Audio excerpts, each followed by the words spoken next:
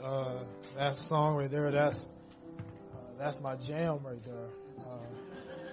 I tell you, that's one of my top songs of all time. If I was I don't know, if I was a WWE fighter or an MMA fighter, I'd come out to that song right there and be ready to just go at it, just ready.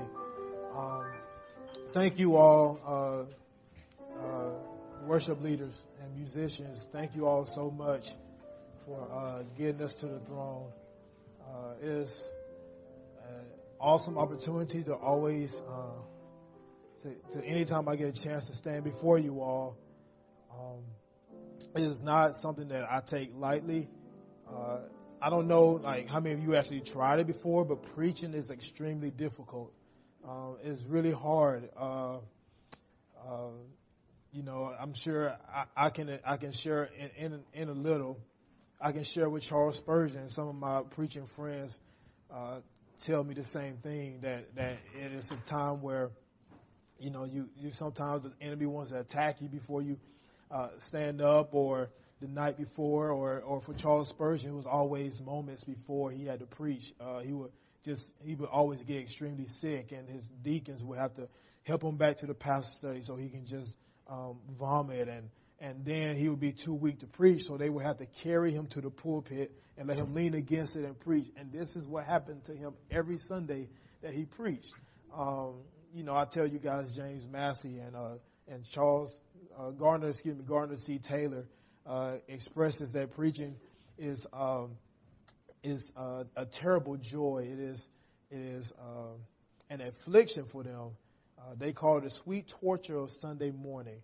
And so preaching is something that I do not take lightly. I appreciate the men that are faithful to the task, to the text, and to the task of preaching. I know you've had the privilege of hearing Reverend or Brother Amos Williams, Reverend Williams, and Pastor Alex have gone through the songs with you, and I will attempt to do the same thing. I say attempt because I'm just a little bit more nervous than usual about this song, because this is the one that I had to preach in Hebrew 4.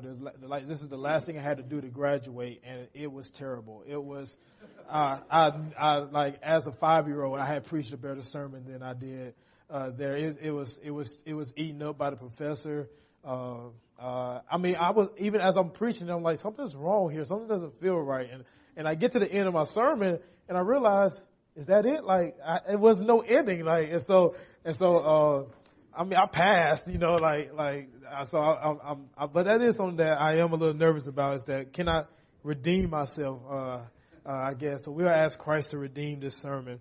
Psalm 125, we will title it, In God We Trust. And I just want you all to keep up with me as we go through this psalm, and understand that in trusting God, you will receive privileges such as protection, promises, and peace. And so we will attempt to walk through this psalm. In God we trust. I don't know if many of you remember, but more than a few years ago, there was this time where we went through as a nation called where it was emphasized the godless coin, or the godless dollar. I don't know if you all remember that. But it was a big deal. I remember even as I'm pretty sure I was in college, even getting like this chain email from people that was irate about the fact that the new dollar coin did not have "In God We Trust" on it. And people, man, there was a commotion. It was don't use the government dollar coin that doesn't have "In God We Trust." This is the first sign that the government is trying to go away from Christianity, even though the nation really wasn't built on Christianity. It was just this big deal. And what had happened was Congress had made a decision to place the inscription "In God We Trust" along the edge of the coin instead of in its normal spot. And so a lot of the people were causing such commotion, and their coin had "In God We Trust" on it. They just didn't see it. And so there were a very few rare ones, and to this day there's still a little bit value to them, that did not get it printed because they made the transition. But for the most part, the dollars had "In God We Trust" on it, but people caused such a commotion because they thought it did not. For for us, our primary concern or the issue isn't for us whether or not a coin or a dollar has in God we trust on it. That's not what the real problem is. For us, it is more important that we make sure that the slogan, in God we trust, is inscribed in our hearts and is visible in our lives. So turn with me to Psalm 125. Alex, in his absence and to the session, I thank you all for your leadership. To my wife, who she made it in.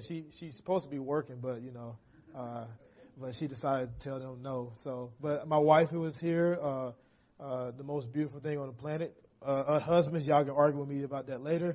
But it is always a joy to stand before you all. Psalm 125. Those who trust in the Lord are like Mount Zion, which cannot be moved, but abides forever. As the mountains surround Jerusalem, so the Lord surrounds his people from this time forth and forevermore. For the scepter of wickedness shall not rest on the land allotted to the righteous, lest the righteous stretch out their hands to do wrong. Do good, O Lord, to those who are good, and to those who are upright in their hearts. But those who turn aside to their crooked ways, the Lord will lead away with evildoers. Peace be unto Israel. Let us pray.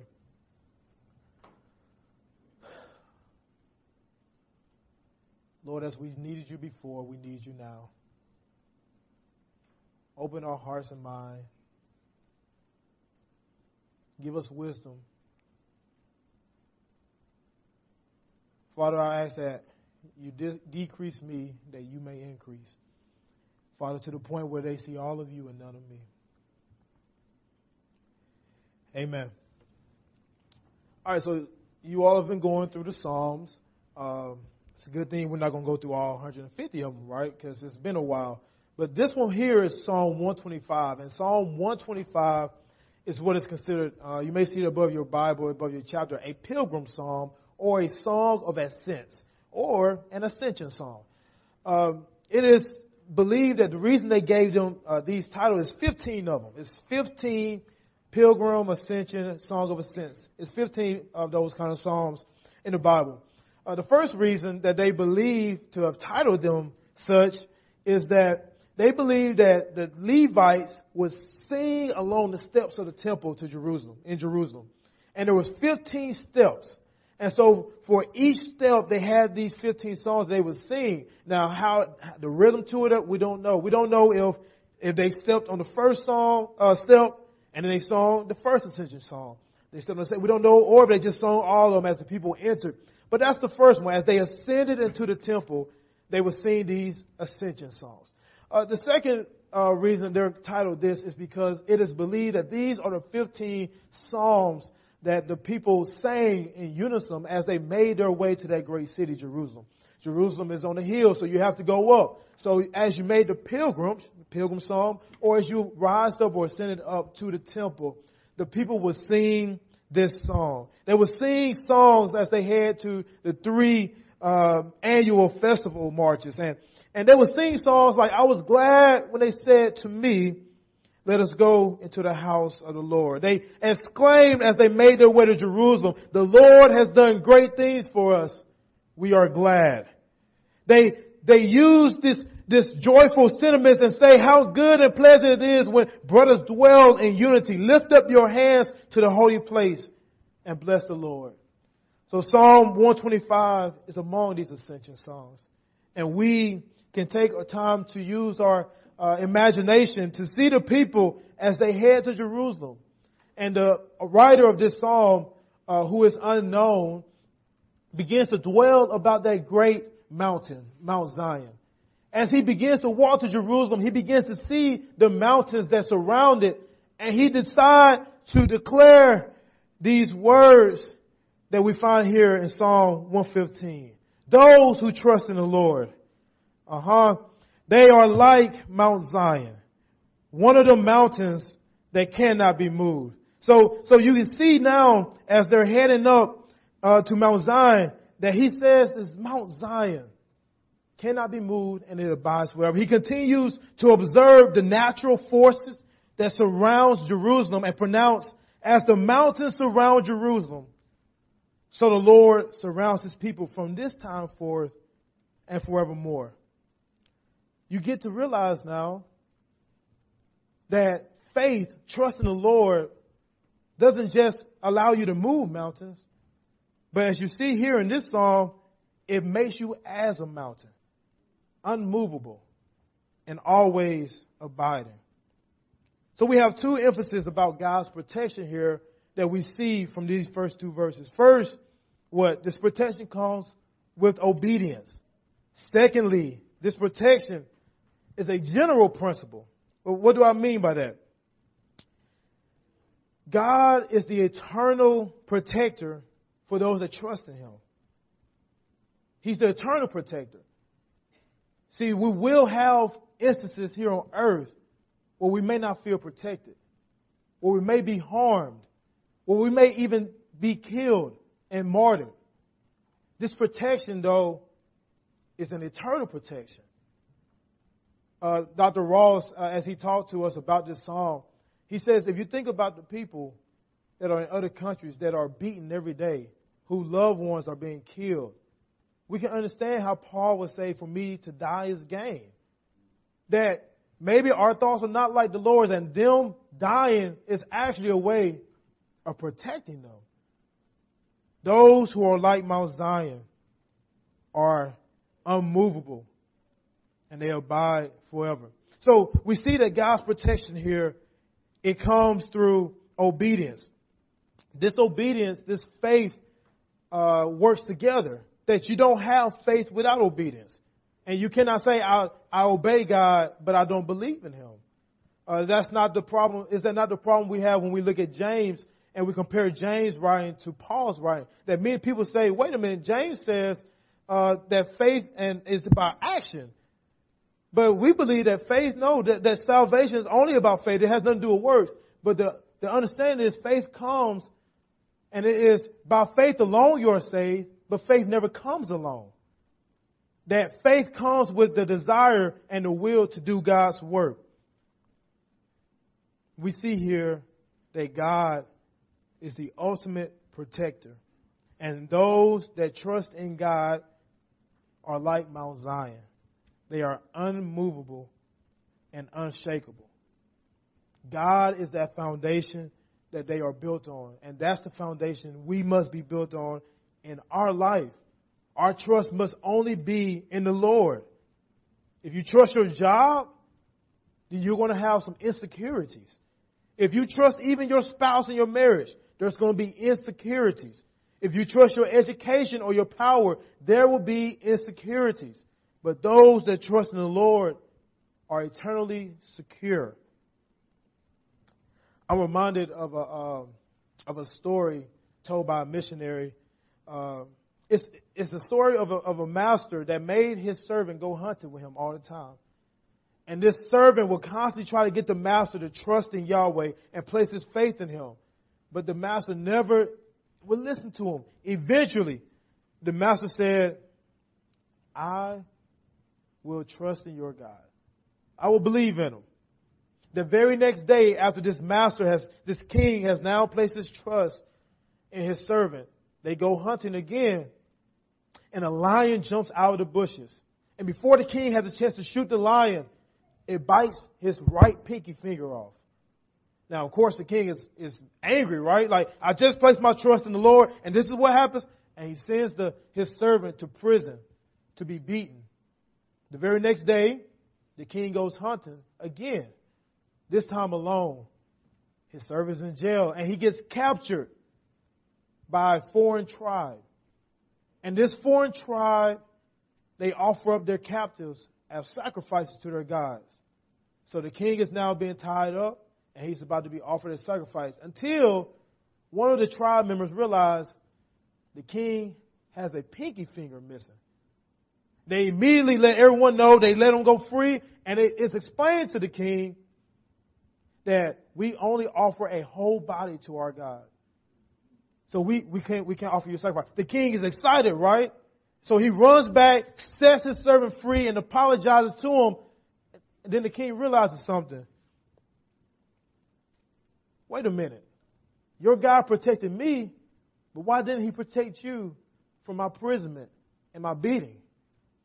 And the servant looked at the king and he said, my Lord, I have all of my body members. If I had went hunting with you, I would have been sacrificed. And so we look at God's protection, and sometimes it's not in the way that we view it, right? We think, oh, it has to happen this way, or else I'm not protected. And what we see here and what we see throughout Christian history is that God protects us in a way that is oftentimes foreign to our imagination. God protects his people from danger seen and unseen. Look at it some more. It says, as the mountains surround Jerusalem, so the Lord surrounds his people. He is a circle of protection around God's people. It sounds like Job 1:10, right? Where God tells Satan, have you not considered my servant Job? And what does he say? Have you not put a hedge all around him and his house and all that he has on every side? It's reminiscent of Elisha in 2 Kings chapter 6, where the servant is afraid because he's looking out the window and there's an enemy army that has surrounded them and the city. And Elisha is calm and the servant is panicking. And Elisha says to the Lord, "O Lord, please open his eyes that he may see." And the servant's eyes are open. And what does he see? Yes, he sees the enemy army all around them. But around the enemy army is God's army. See, that is my prayer for all of you today, is that God would open your eyes and that you would see his protection around you. Though you may not see it, the Lord is protecting you. Because if you were honest, there's a lot of crazy drivers out there, and you should have been in an accident a long time ago. The Lord protects you. A lot of the fellas in here, you've done some crazy things as a child, right? And recently. But the Lord protects you. God's protection is all around you. And even though Satan demands to have you, that he may sift you as wheat, Jesus says these words, "My Father, who has given them to me, is greater than all, and no one is able to snatch them out of the Father's hands." If you trust in the Lord, then you can rest in the security of God's eternal protection. So there is protection for those that trust in the Lord. There is security for those that trust in the Lord. However, those that will not rest in the Lord and will not trust in him will not have security. Let's look at verse 3. "For the scepter of wickedness shall not rest on the land allotted to the righteous, lest the righteous stretch out their hands to do wrong." So we can trust in God not just because of his eternal protection, but also because of his eternal promises. Many times when we talk about God's protection, we fall for the lie, right, that no harm will come our way. But verse 3 reminds us very quickly that God's protection does not mean wickedness will not come. Wickedness will come. It will not last forever. Verse 1 says, those that trust in the Lord abides what? Forever. Verse 2, the Lord surrounds his people forever. But verse 3 says this, the scepter of the wickedness shall not rest. It won't last. It will not last. The phrase, the scepter of wickedness, is referring to an ungodly ruler here. It could either be a pagan king or one of the Israel's kings that had turned their back to the Lord. If you recall, Israel faced many years under wicked rulers. And what happened during this time? A lot of the people, because they wanted comfort, they turned from the Lord and decided to follow after these wicked, ungodly kings and rulers.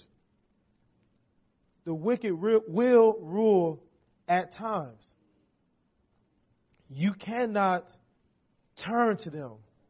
There will be times when justice lose the battle to injustice, and unjust judges, unjust governors, and other officials will become the majority.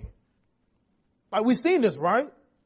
Like, I could point back to 50 years ago, right? I could point back to 100 years ago, 20 years ago. But we can see it today. We can see today wicked, ungodly government officials that are going to jail for poisoning the people that place them in office. We can see today judges being locked up for taking bribes from private prisons to send innocent people there. That's going on today. We can see people with low morals asking you to vote them in a high position. And my question for you, and what the Bible asks us, is how are we going to react when these people come along? Are you going to allow unethical politicians to cause friction between your brother and sister in Christ? We must not place our trust and hope in the rulers of this earth, especially perverted, ungodly leaders. In God we trust. Living under pagan leadership, it's supposed to, what it really does is causes people to reveal whether or not they was on the Yahweh side in the first place. I think Alice has said it several times, but it's evidence in sermons and in the Bible that sometimes hard times come, ungodly leadership comes, so that we can find out who are the true Israelites. We do not have to fear when the reign of a wicked ruler shows along, because those that are truly in Christ, those of you that are truly in Christ, will not turn from your faith. Paul says this in 1 Corinthians 10:13. No temptation has overtaken you that is not common to man. God is faithful, and He will not let you be tempted beyond your ability. But with every temptation, He will provide the way of escape, that you may be able to endure it. We must face the ruler that tells us to deny our God with the faith of the 3 Hebrew boys, knowing that whatever punishment may come our way, our God is able to deliver us from it. The scepter of wickedness shall not rest on the land allotted to the righteous, unless the righteous may stretch out their hands to do wrong.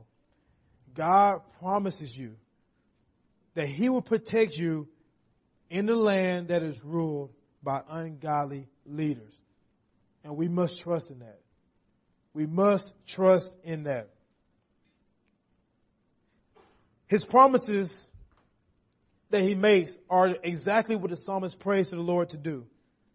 Look at the next verse. Do good, O Lord, to those who are good, and to those who are upright in their hearts. But to those who turn aside to their crooked ways, the Lord will lead away with evildoers. Like, this sounds like the blessing and cursing that you'll find in Deuteronomy 28, right? Like, there's blessings for those that obey God, and then there's curses for those that disobey God. The psalmist isn't asking the Lord to do anything that He hasn't already promised He would do.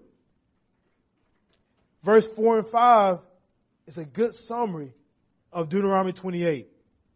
The Lord will do good to those that are good, and vice versa.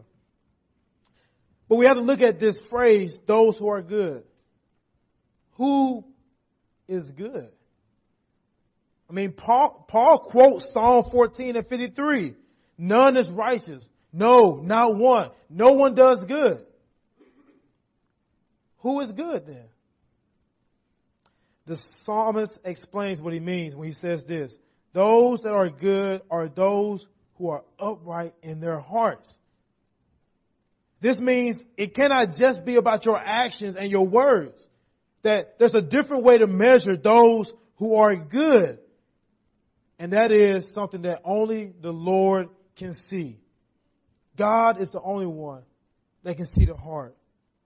And those that are good are those that he was talking about in verse 1. Those who trust in the Lord. Is that not what we mean even today when we say someone's good or they're saved or they're a Christian? Is that not what it means? We just means that someone, that person, is not trusting in their own good deeds, in their own good knowledge and words, but they're putting all their trust in the Lord, right? That's what it means to be good. Saying that I, on my own strength, would never be good.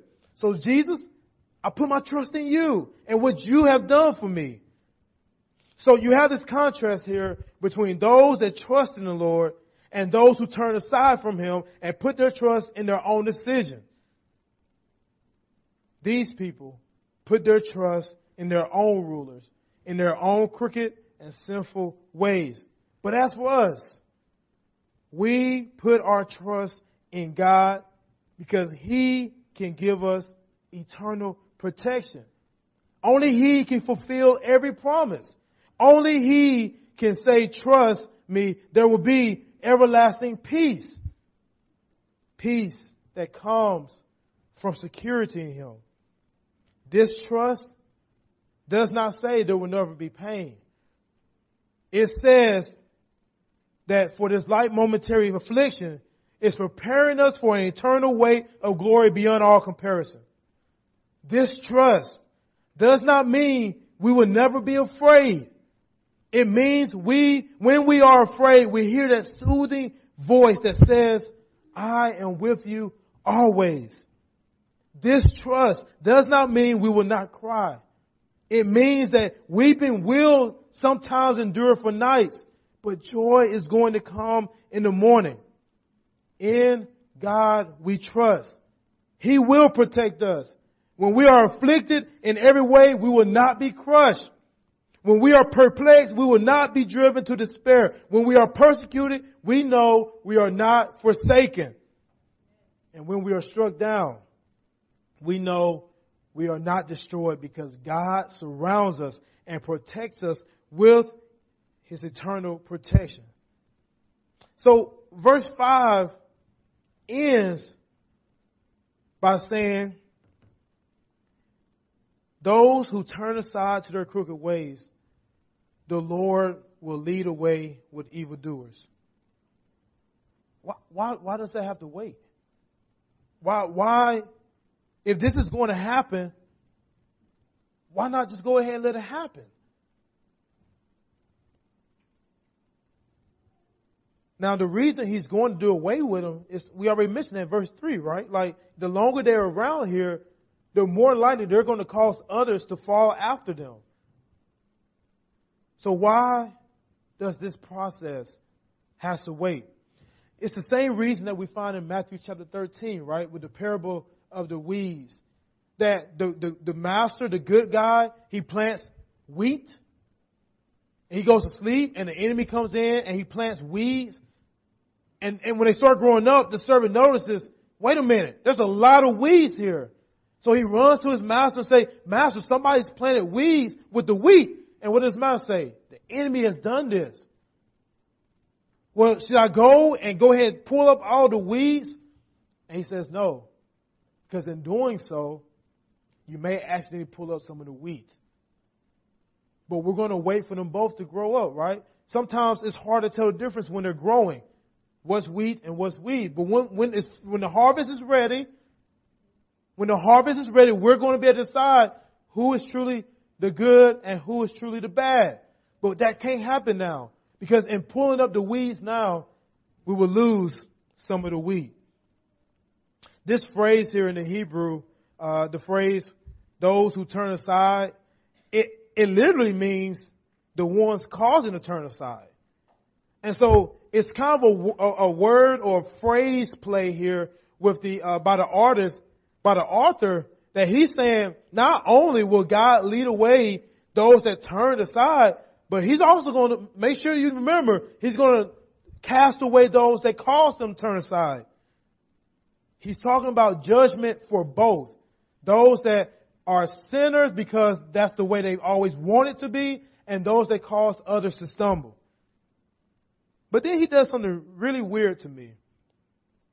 After he talks about the Lord's judgment and wrath and how he's going to turn aside evildoers and lead them away, he says, peace be upon Israel. Peace be unto Israel. Why is that at the end of this verse?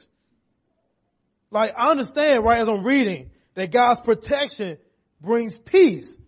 I understand as I'm reading that God's promise brings peace. But His judgment? How does that bring peace? Because of this. When God carries out His righteous judgment, there will be no greater peace for the believers. Those that are in Christ, those that obey God, God's judgment and His wrath and His punishment is good news for us. Because that's what we want. We want righteous justice on this earth. And you ought to be able to say that if you do everything you're supposed to, and for us, that means place our trust in Christ, then you don't have to worry about judgment. You ought to be able to say that if you obey the law, then you don't have to worry about the consequences of the law. And with the Lord, that is an emphatic truth. God's justice and judgment. It's good news for us. Why? Because of what happened at the cross. Because of what happened at the cross. See, Christ took on God's wrath and judgment for us. We don't have to worry about that. For those that are believers, you can be secure that God has already placed His wrath and judgment, and it's not going to be upon you. So when we stand before God on Judgment Day, we won't stand before the judge. We'll be standing before our Father. And that is good news. His peace is like the protection and the promises that I mentioned earlier. The emphasis is on the eternal and not on what we imagine or think should happen right now. God protects His people, but still many are dying. God promises to do away with evil and ungodly people, but they're still here. God says He will keep you in eternal peace, but we still have anxieties. Why? Because they are eternal privileges. God's protection is eternal because they can kill our body, but it can't touch our soul. God's promises are eternal because even though Abraham went to the land that was promised to him on earth, he was still looking forward to the place where the designer and the builder was God. God's peace is eternal because one day we will go to a place where there will be no more crying. There will be no more dying or sorrow or anxieties. That's why I trust in God. In God I trust because He's always there. I trust in God because His reign is forever. I trust in God because He's the righteous judge. I trust in God because He loves me. He's the King of Kings. He's the Lord of Lords. And what you need to remember is that He's the President of Presidents. I trust in the Lord, not in the Democratic Party. I trust in the Lord, not in the Republican Party. I trust in the Lord, not in my job, not in my education, but only in God I trust. Because that is the only thing that's going to last. So in a world that trusts in the government, Christians, you trust in God. In a world that trusts in the education system, Christians, you trust only in God. In a world that trusts in making more and more money to solve problems, Christians, you trust in God. Because at the end of it all, God is the only one that will still be there. In the end of it all, God is the only one that can protect you. God is the only one that can give you peace. And God promises that He will give you these things if you trust in Him. Let's pray. Lord, with so many distractions going on around us, with so many things that cause us to worry and despair, we oftentimes lose sight of what it is you have done for us and what you will do for us. And so we decide to trust in things that are not even like you. We decide to trust in people that promise us comfort. We decide, Lord, to trust in the very things that are slowly killing us. So, Father, I ask that you would turn our eyes away from worthless things and that you would turn our hearts towards your word. Give us the strength to live in a land that will be dominated by ungodly people. Give us the courage as you gave the disciples. Give us boldness to be unashamed of the gospel, even if it means our career and our life. And Father, for those that are in a land now that is not as safe as our country is when it comes to believing in Christ, will you give us sympathy and empathy and give us the heart to pray for them? Give them the strength to continue to stand for your word. But Father, even now, we pray for justice, knowing that when you come back, justice will be restored.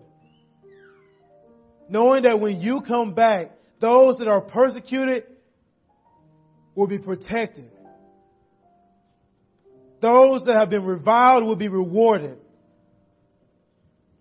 And those that have been killed will become kings and queens.